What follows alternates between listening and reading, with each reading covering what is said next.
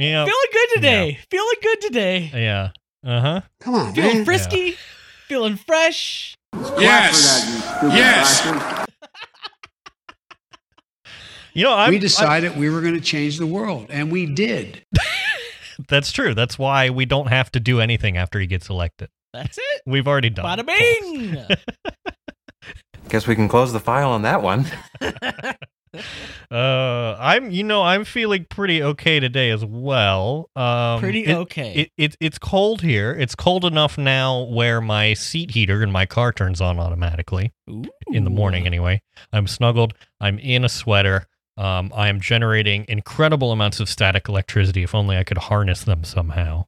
I did. Apart from just hurting myself. Right before we record, I have to go and turn my ceiling fan off. That's like a tradition.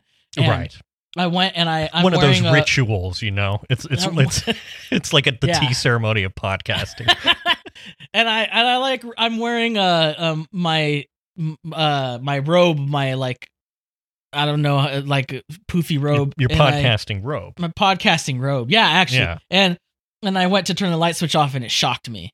What's that? Right, yeah, that basically happens to me. Basically, in the wintertime or whenever it starts getting cold, as I walk around my house, anything I touch that's vaguely metallic, like light switches, light fixtures, etc. Do you think maybe that's why they don't put sheep indoors? Because I think every time they touch a metal surface, they would zap themselves? They would zap themselves. They would harm sensitive electronics. They might start a fire. You know, I would think a sheep could build up quite a charge. Because otherwise, I think, obviously, you'd want to have sheep indoors. You would, yeah. I mean, I can't think of a reason why you wouldn't want to have. I mean, they're very, here's the thing. In the winter, a sheep lying on you would keep you quite warm. Quite warm. Yeah. So, what are we doing today? Oh, well, speaking of tea ceremonies, I have, there's a new, like bubble tea place near me. Mm-hmm. And I've never had bubble tea, and in fact, I'm still not going to have bubble tea because I did not realize that they don't put the bubbles in unless you specifically ask them. So what I have here, rather than bubble tea, is just milk tea without bubbles. But I'm still going to try it. It comes in the nice. I don't know if you've gotten bubble tea before, but you know they seal the cup with the little plastic lid, and then I've got the sharpened straw here, which is probably not legal to carry on a plane.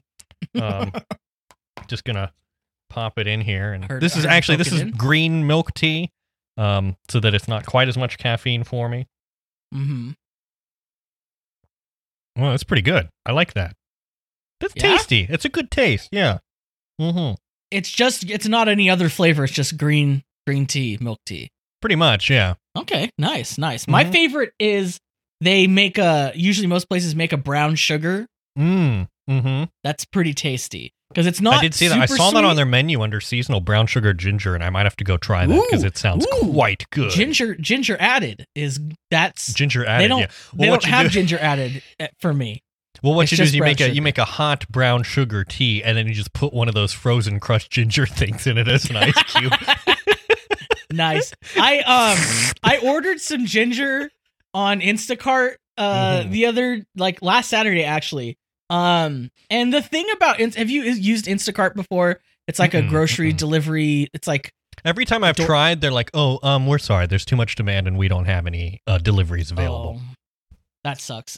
So I've tried. You know, although I would say we can't endorse Instacart because it's bad and whatever. I mean, screw them. 22. But like I use it. I'm not getting into consumers mindset. Like yeah, you're right. It's the way for me to get groceries when I can. But the thing about them is when you order produce, they just have like a picture of the produce. Like you're like, I want tomato. They have tomato. I would like one ginger, right? Yeah, you say I want one ginger, but they don't always. But that's specify. Not how you spec ginger. Yeah, they don't tell you whether that's a pound or Are you gonna get one like cubic inch, like a sugar cube sized piece of ginger, or are you gonna get the entire ginger? I tell you what, it's different every time. Right. Yeah. So like this time, I was like, I need a lot of ginger. I will get one ginger. Right. Probably hoping they get me a pound of ginger. Mm-hmm. But what I got was not even a pound. It was like 2 pounds of ginger root. Oh, wow. And these ginger roots were the smallest ginger roots I've ever seen. They're like baby ginger roots. Huh. So like, So I have just so like much a ginger. ton of small gingers. Yeah, I've just got like a whole Which would be drawer problematic in the fridge UK that's because ginger means something different there. But anyway. It does. Oh. Well, today I learned. But this is like a thing. I got a lot of ginger. Yeah. So I'm trying to figure out what to do with all the ginger. Because what I like to do is I make a ginger garlic paste every like couple weeks where I just put half ginger, half garlic in the blender. And I blitz it up with a little bit of water, and then I just keep it in a deli container in my fridge. I should use do that as I cook. Because that sounds like a life hack because here's the thing, for I'm Indian making food. Well, and I'm making fried rice, and I like to put some garlic and ginger in there. Yeah. It's a Yeah. hack for like Asian dishes because they Right. usually do a 1-to-1 or a 2-to-1 garlic and ginger yeah. ratio. And to just have that on hand, you just keep that next to the stove so you can just spoon it in at will. I want to get that set up like they have at like a restaurant where there's just like a whole selection of jars of melted butter, right? And there's just like a whole of ginger garlic paste, right? Yeah, a whole of pasta water. Yeah, I need that. Like you're just reaching with your ladle into the little open container of sesame oil to spoon it in. Oh my gosh, it'd be so good. That nobody I live with would stand for this, but I would love it. They'd be like, what is all this clutter? So speaking of buying herbs. Yeah, so like the thing I've realized is, so I do Instacart, but even if I would go to the store, recently I've just decided that like a new rule for me is like I always buy cilantro, parsley, basil. I am buying on a weekly basis at least 2 bunches of cilantro. Yeah, and scallions and like green onions. Oh yeah, love green onions are such a hack for just putting on top of your Asian dish. Seriously. Yeah. Well, here's the other hack I learned is when they start going bad and you're like, oh, I don't know if I want to cut those up. Just chop them up, throw them in some oil in a pan, and slowly with a really low heat, just heat the oil and extract all of the onion into the oil and keep that in a bottle in your fridge. So now you have onion infused oil. You can sell that for $12 an ounce. So yeah, I've got like a scallion cycle going now, and I do the same thing with herbs. The herbs you can't do much when they go old, so I just put them in the compost. Which I tell myself I'm not wasting because it's going into the compost. But dust to dust. Yeah. But you know what? It's worth it. Like it used to feel so wasteful because I'm always buying herbs and I'm never using them. But I just realized like it's worth it to me to always have them as an option. Always having the herbs. Right. Yeah. And, another thing you do when scallions start to go is you can chop them and then just put them in the freezer for when you do need to call upon them. True. Yeah. So, however, do not freeze cilantro. You will have a bad time. That's not good. It will be a my sludge problem like you've never seen. This is I'm going to put my local grocery store on blast is that firstly when I go they usually haven't restocked the cilantro yet, but also like lately the cilantro that they've been stocking like is already starting to go by the time I get a hold of it. Yeah, and it's like come on. We have that problem lately too. Yeah. And I'm not quite sure what to make. You know where I've gotten some of the highest quality cilantro bizarrely is Aldi, a place where you would not expect to get the highest quality produce. They have really good cilantro. What is like as far as I can tell, Aldi is run by like a Germanic bear. Mm-hmm. And I don't know what they would know about cilantro. Yeah, I don't know either. They have really good cilantro, and they also you can just get like a crap ton of green onions, very good green onions for quite cheap.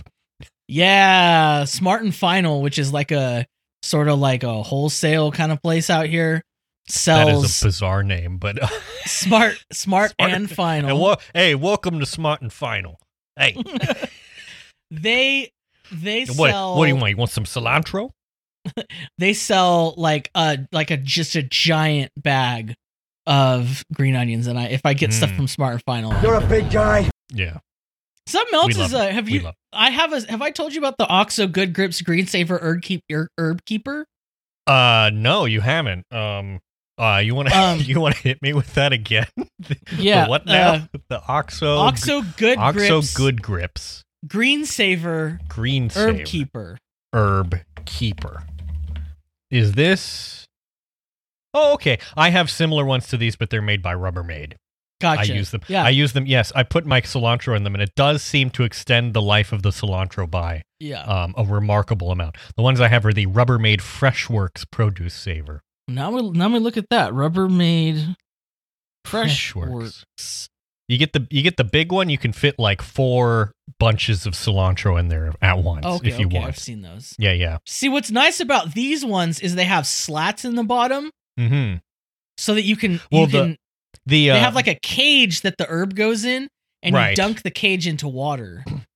Yeah, the Rubbermaid has a little tray on the bottom. It's not like a fully inclusive cage, but there is a little tray. Yeah, right. Yep. Yeah. Very good. That's pretty cool. Very good. Probably one of my best purchases. I recommend this kind of a tool to anyone who hasn't. It sometimes annoys me that like the things I buy for like $40 that are like kitchen implements end up being way more useful than like computers that I buy. Oh, buddy. Speaking of computers, did you get? We didn't put this in the show notes, but did you order an iPhone? I did. I ordered the 12th model of iPhone. Just the non-professional version. I got the professional 12th model because I'm a professional. You know, this is the thing. I have an 11 professional at the moment, and I don't know. I guess I've just had like a fit of pique this year, and I'm like, I'm not paying $1,000 for another phone. So you're smarter than me. Yeah. So I got the iPhone 12. I was thinking about getting it with the upgrade plan, but then I figured I have budgeted to just buy it, so I'll just buy it. And then if I want to get a new phone next year, I can just sell it. So yeah, if you're disciplined enough to do the selling and the buying and to save, that makes sense. Right. I learned a while ago that the monthly payment plan works better for me because I'm just not. Yeah. As disciplined. Well, and it includes Apple Care too, right? So yeah. Right. Yeah. Yeah, although so I got that. Interesting. I'm hoping this will last 2 years. I'm also hoping to go caseless because they make big claims about the glass on this.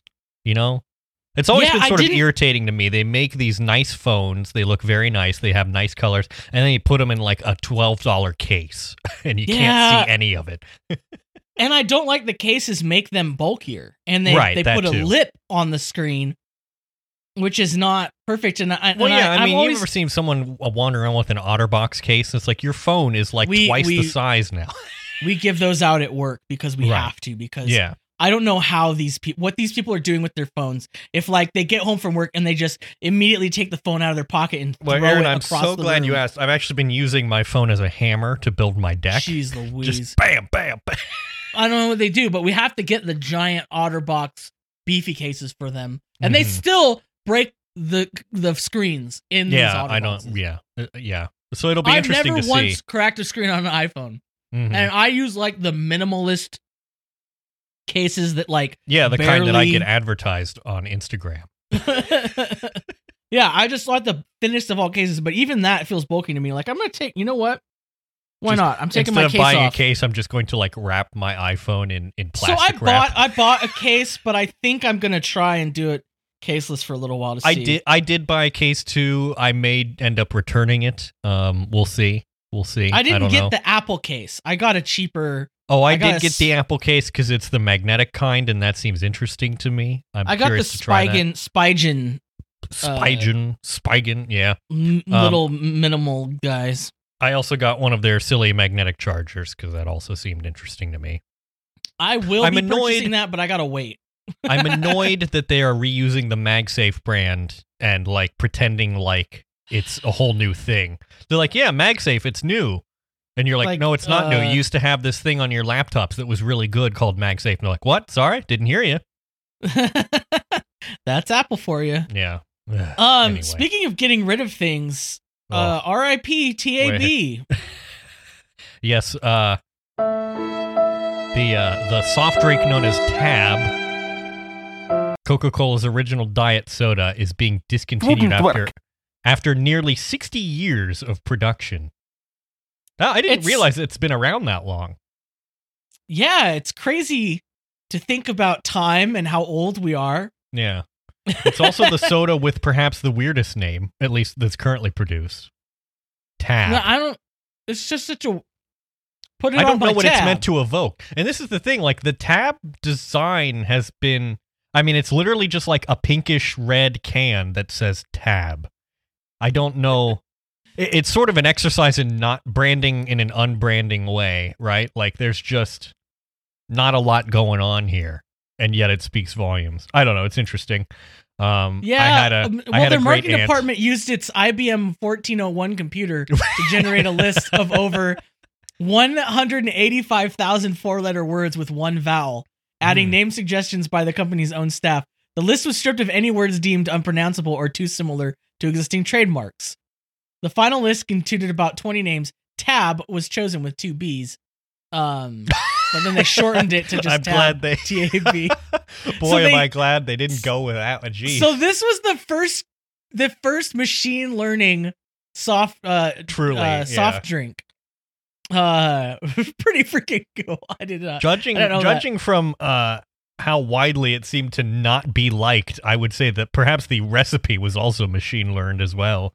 Well, the thing about it is it's kind of gross. It uses saccharin, which has like the like bitter aftertaste or whatever. Right. And then there was like a whole worry about it giving you cancer. But which, it may well have done, but who knows? Who knows? Allegedly. The stupidest thing, like one of the most embarrassing facts about me among so many is that in high school, me and my friends used to think it was cool to buy and drink Tab. Because it's kind of a countercultural thing, right? It's like, listen, I'm not buying that pedestrian Diet Coke.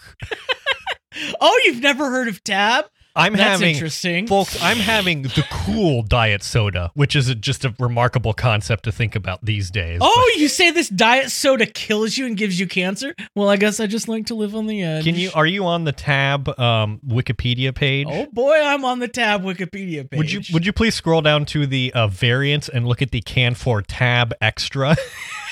Buddy, yes, it is like a label printer, like one of those raised Dymo, label printer things. It says this was a Norwegian version of Tab made to compete with Pepsi Max in the country. And it looks like this is like if they had branded this in this way, more than just your friends would have been drinking Tab. Oh, yeah. In the 90s? Mm-hmm. Yeah, everyone would have been all over it. But also, back in the 90s, it was still that pink can. Yeah. They apparently experimented, as they did with all beverages in like the late 80s, early 90s, with making it clear. So they had Tab Clear. I do not know why clear soda was a thing. That was such a thing. Why did we need Pepsi to be crystal, I was super into it, though. What I want to do is I want to drink soda. I want to drink cola, but I want it to look like I'm drinking fizzy water. That's the future, man. They came out with the Tab branded energy drink, or Tab Energy in 2006. Remarkable. Yeah. And they say what's interesting here is they say it was sold in Mexico, New Zealand, and Spain. But the thing is, I distinctly remember picking some up at the AM/PM store, like convenience store on my way to work, like just a few years ago. So I don't know how it made its way here, but because most energy drinks already taste terrible, so why would you make a Tab version of an energy drink? Well, it's just like we're already halfway there. Right, yeah. It's like all we had to do is put more caffeine in it. Whoa, we're halfway there. Whoa. Drink this on a dare. Anyhow, it's discontinued, so I'm gonna see if I can get some. If I may, I saw at the store this week, there's a new version of Canada Dry called Canada Dry Bold Ginger Ale. Bold! Which I assume means it actually tastes like ginger and not just like sugar. So it says here, it's strong, burns at the end, but you get used to it. And frankly, that's what I want. That's what that's like ginger beer. You know what's funny? Ale. That's often how my exes have described me. Nice.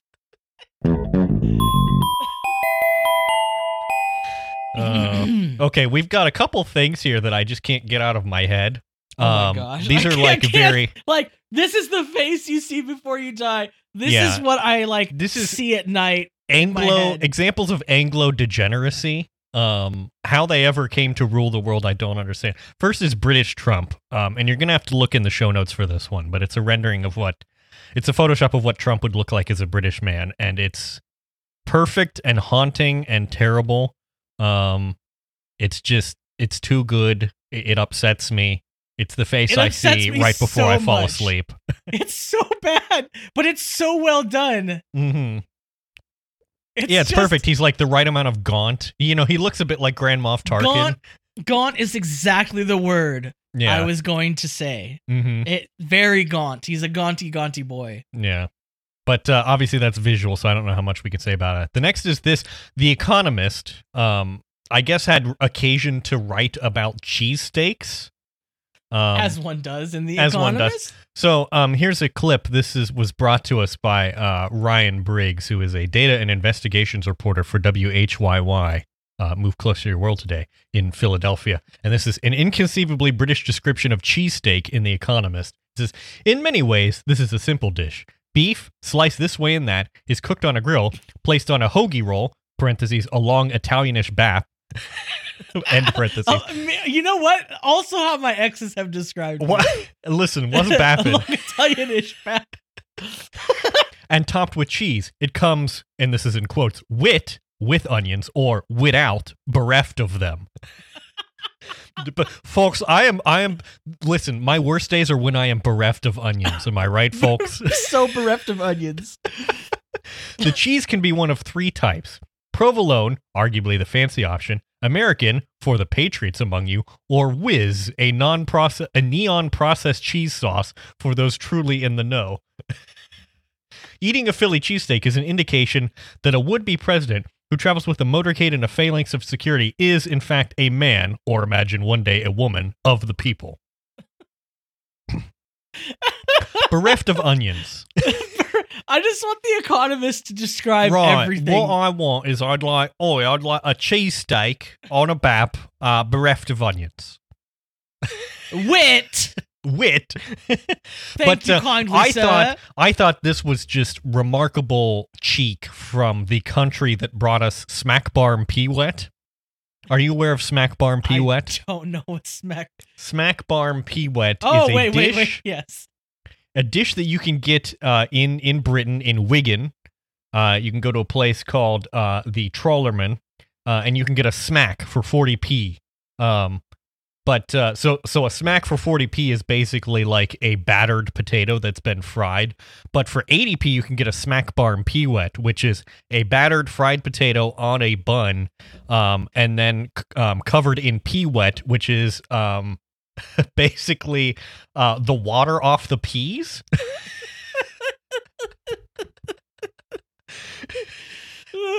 Just how dare a culture that has created the Smack Barm Peewet get in our face about cheesesteaks? Seriously, I don't know. I will not stand for it. The thing any British people ever try to get on American food, and I say, excuse me, have you heard of this atrocity that you call the chip butty? What's that? It is just 2 pieces of bread upon which you slather butter, and then in betwixt them, you place stale, old, and cold leftover fried potatoes, aka chips. Why is all their food like Depression-era food? It's just all that. It's like, is their economy that bad? Like they just never got over it. Like they were. I don't know, man. Yeah. But yeah, and you try to tell any person from England that like that's kind of doesn't sound that great, and they just go ape on you. They just lose it. Yeah. So, but so I just I do kind of want to try the peewet. I gotta be honest with you now. I'm intrigued. Yeah. This is the thing, I haven't been sleeping well, and it's because when I close my eyes to go to sleep, I see British Trump, and in my head, I just hear repeated Smack Barm Peewet, Smack Barm Peewet, Smack Barm Peewet. Well, imagine him ordering British Trump going, oi. Oi. Well, actually, no. He looks like he'd have a very upper crust accent, so he would march into Wigan in like a 3-piece suit and say, what do you say was good around here? I shall have a smack bomb P-wet. An 80p. Capital. Less than a quid seems like a tremendous deal. I dare say. Governor. Oh, dear.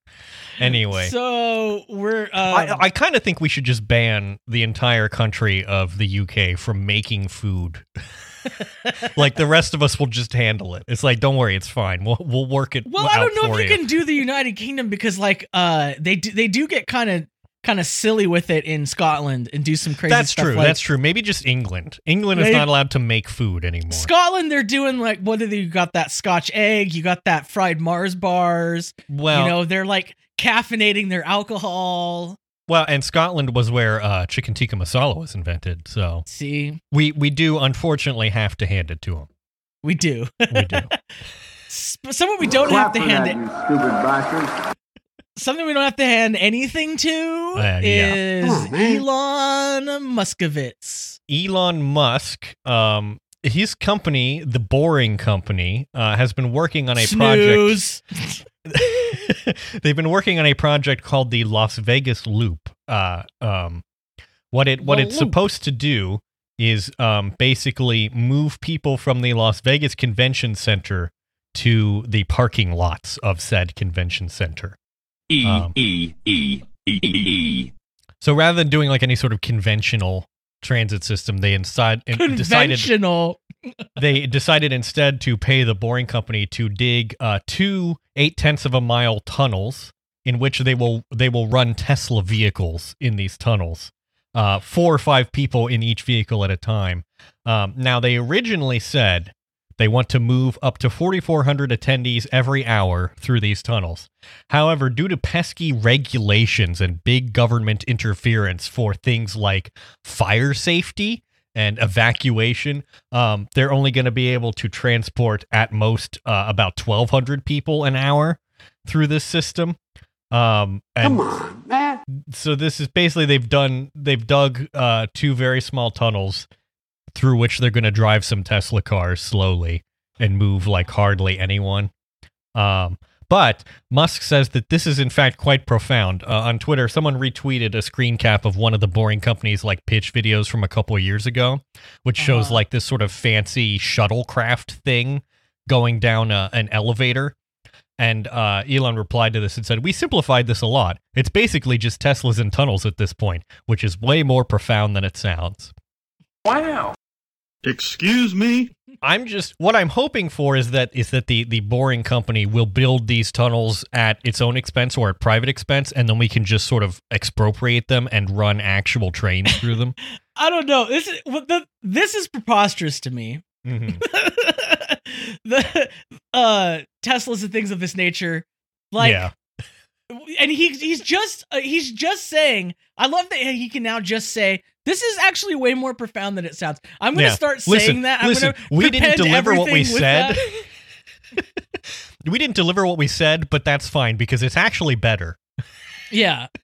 Oh, okay. I guess it's true. Thank you, Elon. Right. I mean, that's been their whole thing for the whole time. You know, it was like, the Model 3 are going to have like a $35,000 electric car. And then they're like, well, actually, we aren't ever going to sell it for $35,000. But actually, it's better this way because you get, reasons. People who continue to be unable to see through Elon Musk, it's like, yeah, and I will know I don't trust you. This is a TechCrunch article, and the comment section is a mess. Someone said, Elon has always delivered only a fraction of what he promises. It's what hucksters do. And someone said, he may miss deadlines. And to those who use this as a main argument, who doesn't? But overall, he delivers everything. For me personally, it matters only if you delivered. If you are on time, great. If not, still great. Literally? That's literally not the truth. What? Oh, we love it. We love to Elon. I love to build tunnels. I just love doing it. It's great. It's very profound. Tunnel. It's very profound. Just dig tunnel. No. We got an ad. Yeah. One moment here. Oh, here we go. There we go. Let me get. I can't find my papers. If I just shake this plastic bag, is that the same? Does that sound like a paper? Is that the bag in which your bowl was delivered? That's actually just the bag of spicy lime plantain chips. Oh, okay. I don't have the bag. This ad is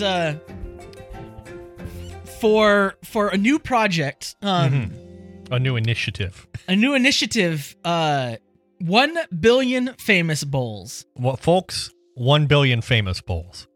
You heard it here first. Matt Iglesias has talked about 1 billion Americans, but to that I have to say, what about 1 billion famous bowls? What about 1 billion famous bowls? Now, I've been trying to deconstruct them. Yeah. Go ahead. I've been trying to make my own famous bowl because, it is, while it's only like $5 US American dollars where I live, right. You get a famous bowl, a cookie, and a drink. I don't want the cookie and the drink. I just want the bowl. Yeah. You can't just buy the bowl usually, so it's kind of expensive. For those unfamiliar with the famous bowl, right? It is a bowl of mashed potato, topped with corn and shredded cheese and gravy and popcorn chicken. And I want to say, this may sound sort of superficially similar to the Smack Bar and Peewet, but it is not. It's much better. It is not. This is so much better. Yeah. It comes from the Kentucky Fried Chickens. Yeah. We love KFC, famous bowl. And what we're proposing is universal basic bowls. UBB. UBB. Everyone, you gotta say like, "Hey, baby, UBB." Everyone will be given a bowl every day at lunchtime. And what we're gonna do is we're gonna put folks back to work. We're gonna have unemployed people. We're gonna employ them driving milk floats around to deliver bowls like milkmen of old, except with delicious KFC famous bowls. Yeah, It's the KFCCC. The KFCCC. We're gonna cut trail and deliver bowls, folks. It's gonna be beautiful. This is gonna change. This is how we're gonna beat China. I mean, this is the thing. Does China have universal bowls? I don't think they do. But here's the thing. Do you really want 1 billion Americans? Like, do you really want that many more Americans? Or would you rather have a bowl, a famous bowl? I know what I want. Every day. I know what I want. I want that bowl every day. As they say, give me that bowl. Give me that bowl. All right, end of ad. So hungry for a famous bowl now. Can't think straight, just want the bowl. I need it, I gotta have it. Come on, man. See, the famous bowls I've been eating have fueled my brain to come up with something that I just thought about brain recently. Fuel. It is, that's what they call it. They call that brain food. Right. That gravy, man, that KFC gravy, I can't. Yeah, I don't know. I wish they sold it like at the store. Mm-hmm. It's so good. Yeah. I came up with an idea for something. I want to lay this on you. Okay. It's a. I don't know if this would be considered a thought technology. But it's something called Schadenfreude. Okay. So you've heard the term of Schadenfreude, right? Yes. In fact, I often partake in it. That's Twitter is mostly a vehicle for experiencing degrees of outrage and Schadenfreude. Let me see if I can. What's the definition of Schadenfreude, real quick? Webster's dictionary defines. How do you spell Schadenfreude? Well, right. That's step 0 is to spell it correctly. Oh, I have it spelled there. Pleasure derived by someone from another. Pleasure derived by someone from another person's misfortune. It's one of those compound German words. It says here, for the EP by Lubricated Goat, see Schadenfreude EP. Okay, thank you.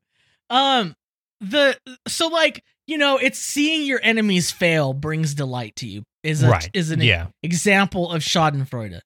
So, Schadenfreude is the feeling you experience anticipating Schadenfreude. Right.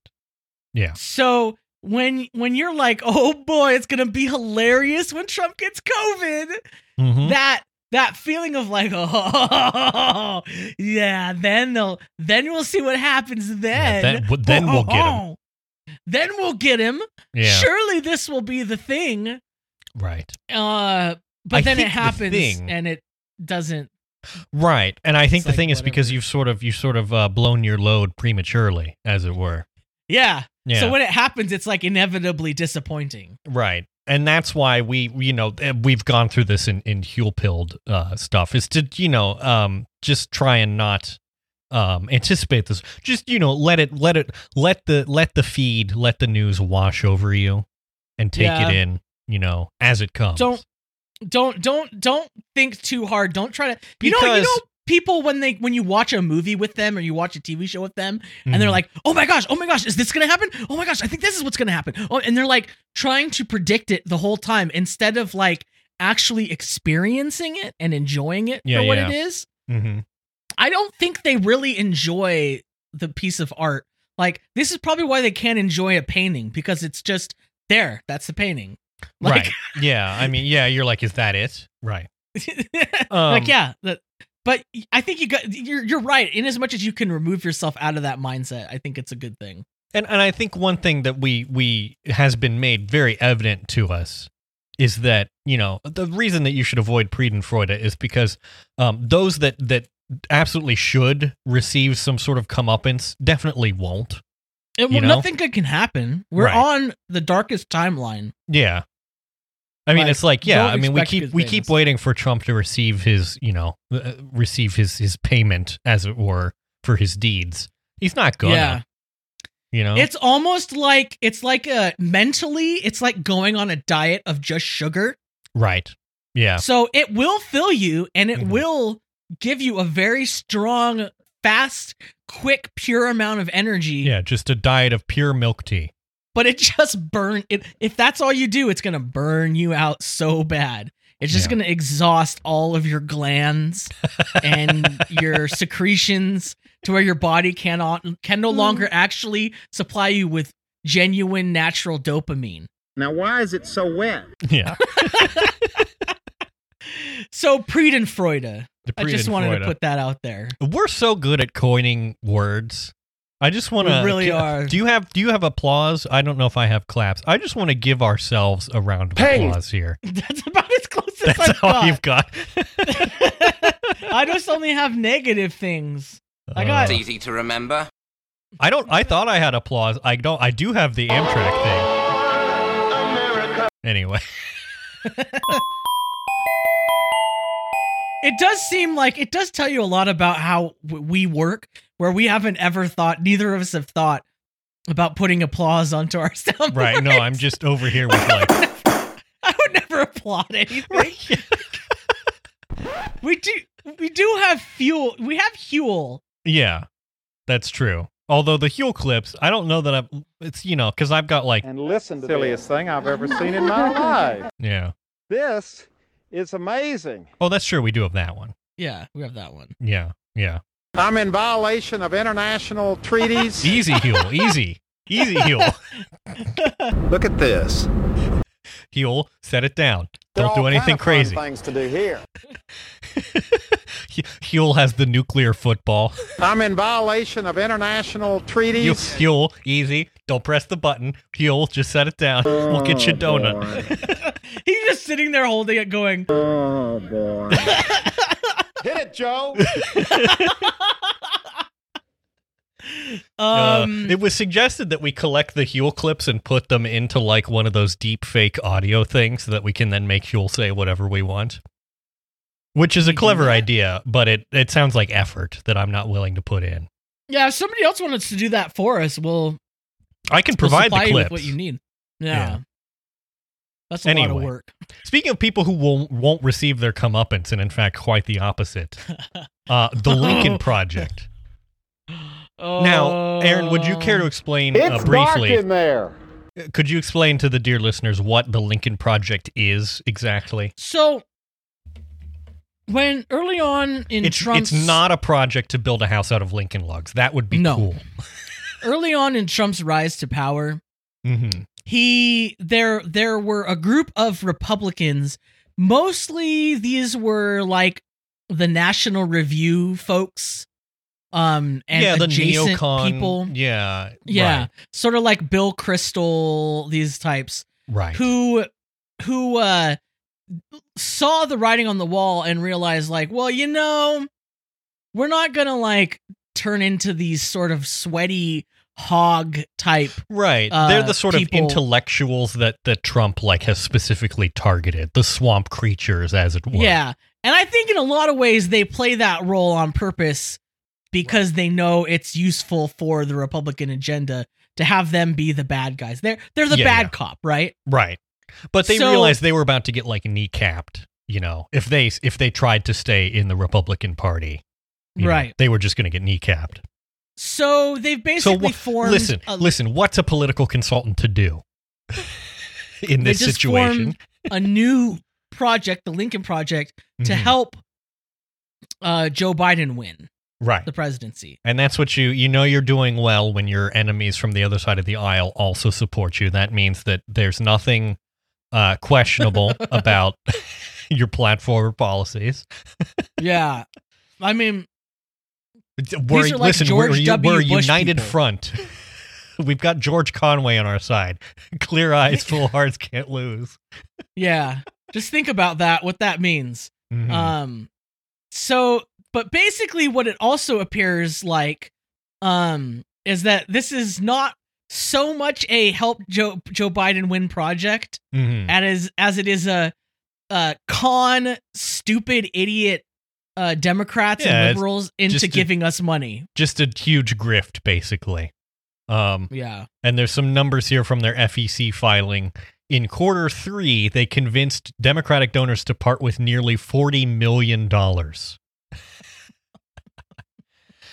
They burned a staggering $13 million on operating expenditures, made $23.9 million, mostly routed to founders' firms, and ended with $13.2 million on hand. Now, they've been producing ads like crazy, some of which, unfortunately, are actually pretty good.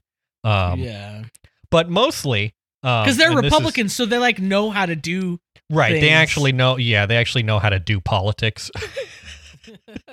Which I guess is one thing.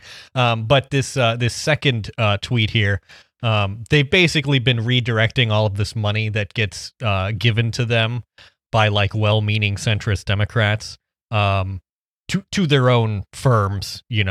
That's basically what this is. It's just right. a So sort who of money produces laundering these ads? exercise. Like the money is going into their buddies. Right, yeah, you have the Lincoln Project Political Action Committee. It needs to produce an ad. So who does it hire? Well, it hires some media consultants. And so which firm does it, hire? One of the firms of one of the people, who sort of started one of these things. Yeah, almost all of that money went to the group's board members and firms run by them. This is from back in March. Back in March, don't move polls. Back in March, the Lincoln Project spent nearly $1 million with Summit Strategic Communications, a firm run by Lincoln Project treasurer Reed Galen. Good job. Another $215,000 went to Tusk Digital, a company run by Lincoln Project advisor Ron Steslow. How about that? It must be nice, I guess, that you just can self-deal in this way. I do have a tweet here in response to this tweet. Someone said, tired of purity tests. They know how the GOP thinks and willing to go where Dems won't. Their ads are brutal and brilliant, and for now, we have a common goal.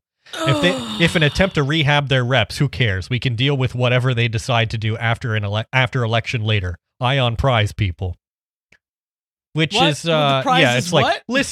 listen, we may be giving them a whole bunch of money and helping them launder their reputations.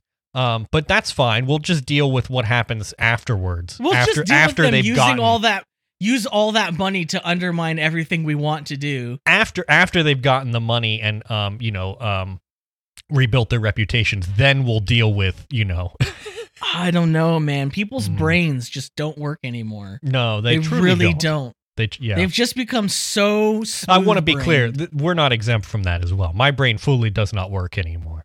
My brain doesn't work, but I'm not counting on it. Do you know what I mean? Yeah, right. Yeah, this is the thing. I've removed myself from any sort of responsibility that would entail my brain needing to work. You have a broken calculator that every time you type a number in it, it just spells out boobs, like because you did it so many times. Right. And you keep typing any equation, any addition, subtraction, division, anything you put in there, it's just, 580085, and yet you keep Sboobs.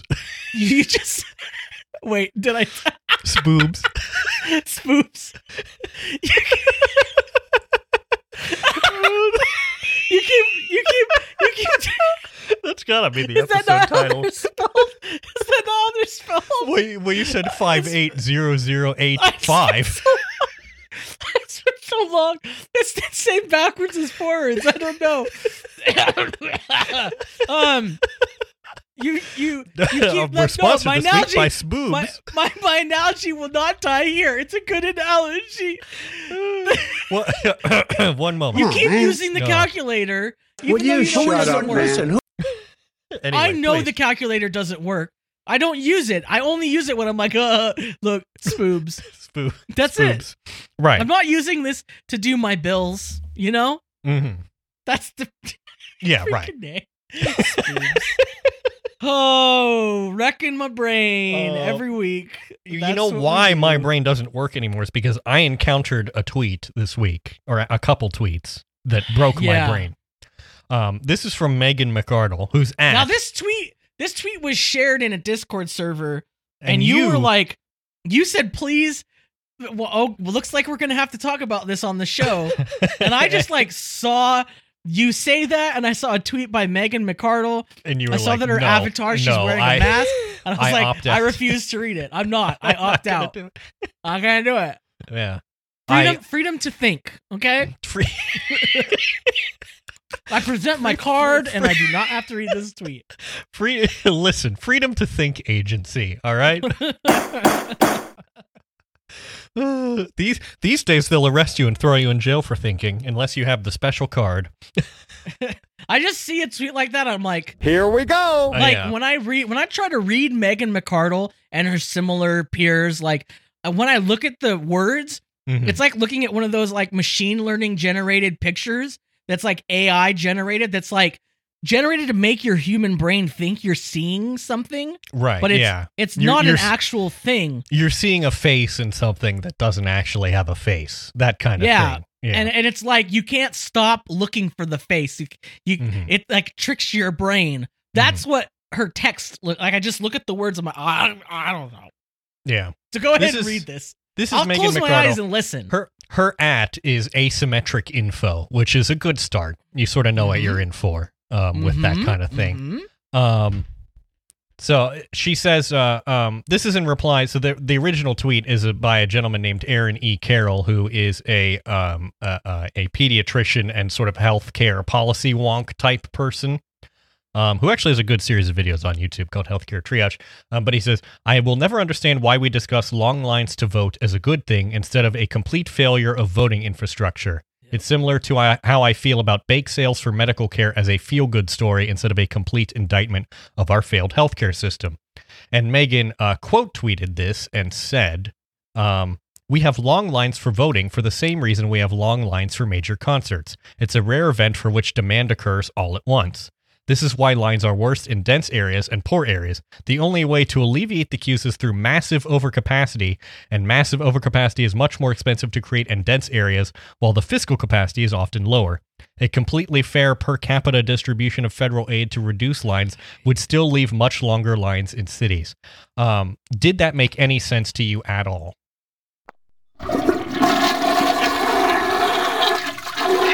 Just I couldn't even listen. I was trying to compute the words. Well, this is the thing. When you get to you're reading and you're saying we have long lines for voting for the same reason we have long lines for major concerts, and my brain just went poof, it just shorted out. I blew a fuse. Just a fuse broke. Yeah, I was like, that's not. No, that's not how this works. That's not how this works. Voting is exactly like concerts. It's rare. And so that's why, there are lines and such, which is silly because it's not rare. It's not that rare. It's no, it's not like concerts at all in Do any other way. countries not have voting? Aaron replied and said, we could also offer online voting, universal mail-in voting, staggered/scheduled voting, etc. There are other solutions. To which she replied, staggered voting means voters are voting with different information, taking Arrow's impossibility to a whole new level. Online voting is vulnerable to hacking. Sure, we could do various stuff, but need to make the case that those other downsides are better than queues. And I had to, I just gotta, there was some talk in said Discord that you mentioned about Arrow's impossibility, which I've deliberately avoided learning about. I'm now going to Wikipedia it. Okay. Arrow's impossibility theorem is an impossibility theorem stating that when voters have 3 or more distinct alternatives, no ranked voting electoral system can convert the ranked preference of individuals into community. This doesn't have anything to do with there being lines. What? These people drive me nuts because they're like, well, what they do is they read the Wikipedia article once and then they're like, They're like crows who have a collection of shiny objects which they have gathered, and they just set them about as if it's an argument. Right. They're like, yeah. I've seen smart people using this term. Here's a shiny object. I am a crow and I don't really understand the meaning behind the shiny object. I assume it's just shiny. Therefore, I win. Ha-ha! I mean, I could do a more, like a tweet that is more sensible than sorry, this was too negative to crows. I'm sorry. Yeah, no, crows are good. I mean, crows. Yeah, crows have shiny things because that's about all that. That's fine for them. COVIDs are more important than Meghan McArdles, okay? You can teach crows to like gather trash. I could do like a more correct tweet on this that's still ridiculous. I could say like, well, the reason that we have lines is because the Pauli exclusion principle precludes 2 people from occupying the same space at the same time. But it's sort of like, you know, you find like a buzzwordy thing and then you're like, by the, according to the second law of thermodynamics, we must have cues. But this is the thing you have to know about Meghan McArdle, as her @ sort of suggests, asymmetric info. She's a big, one of these big, like, I'm just asking the question kind of people. You know what's funny? And I'm going to be careful about how I say this, but like, this is something like a conversation we have off air frequently about like the way that people get hung up on things like, well, but that's not how it works. And you're like, yeah, and I'm saying it shouldn't work that way. Right. And you're like, yeah, but it's not how it works. And you're like, yes, that's not the argument I'm having. Right. The argument I'm having presupposes that we do not do it this way anymore. Like, they're like, yeah, but this is how it is. Right. You can't, like, they can't get past the hang up of like, right. Like what Aaron's basically saying is like, we should not have queues at the voting at polls. And what Meghan is saying, well, we do have polls. And he's like, yes, my point is that we should not. Like they should be different. And she's like, but if they were different, they would be different. Well, and then her point is, well, getting rid of lines would be hard. And it's like, well, you know, a lot of things are hard. I guess if things are difficult, they're not worth doing, so we just should never do it's important that we never attempt to do anything that seems remotely difficult, because that would just be... But like the unspoken, like the next step there in the logic is, well, if we did anything, then like that would be a government that does stuff. And we don't want that. And it's like, oh, I see, you and I believe 2 different things. Yeah. I believe that they should do things. You believe that they shouldn't. That's a different disagreement altogether. That's a different debate, right? Yeah.